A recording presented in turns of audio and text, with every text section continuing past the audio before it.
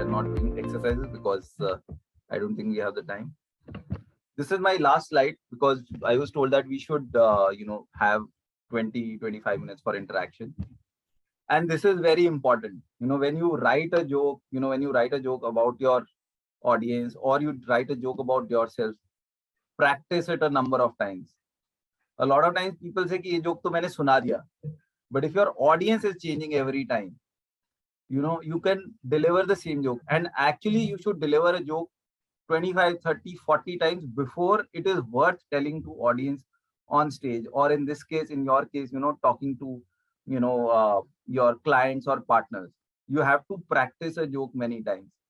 So if you write a joke about कि अरे यार हमारे client वहाँ से आ रहे हैं, North America से आ रहे हैं, and this is the joke that I have, these are the 3 jokes that I've written about, North America, or what our challenges are here, or anything around, could be around their politics, about Republicans versus Democrats or anything.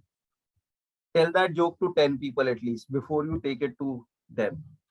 Because whenever you write something funny, when you deliver it, uska flow sahi aane mein, it takes at least 15-20 deliveries before you get your flow right. Otherwise, your timing is never right. When it comes to delivering humor, it doesn't come out right in the first go. It's always 25-30 times. Like when we record our show, when I recorded for Netflix, I delivered the same show I think at least 100 times.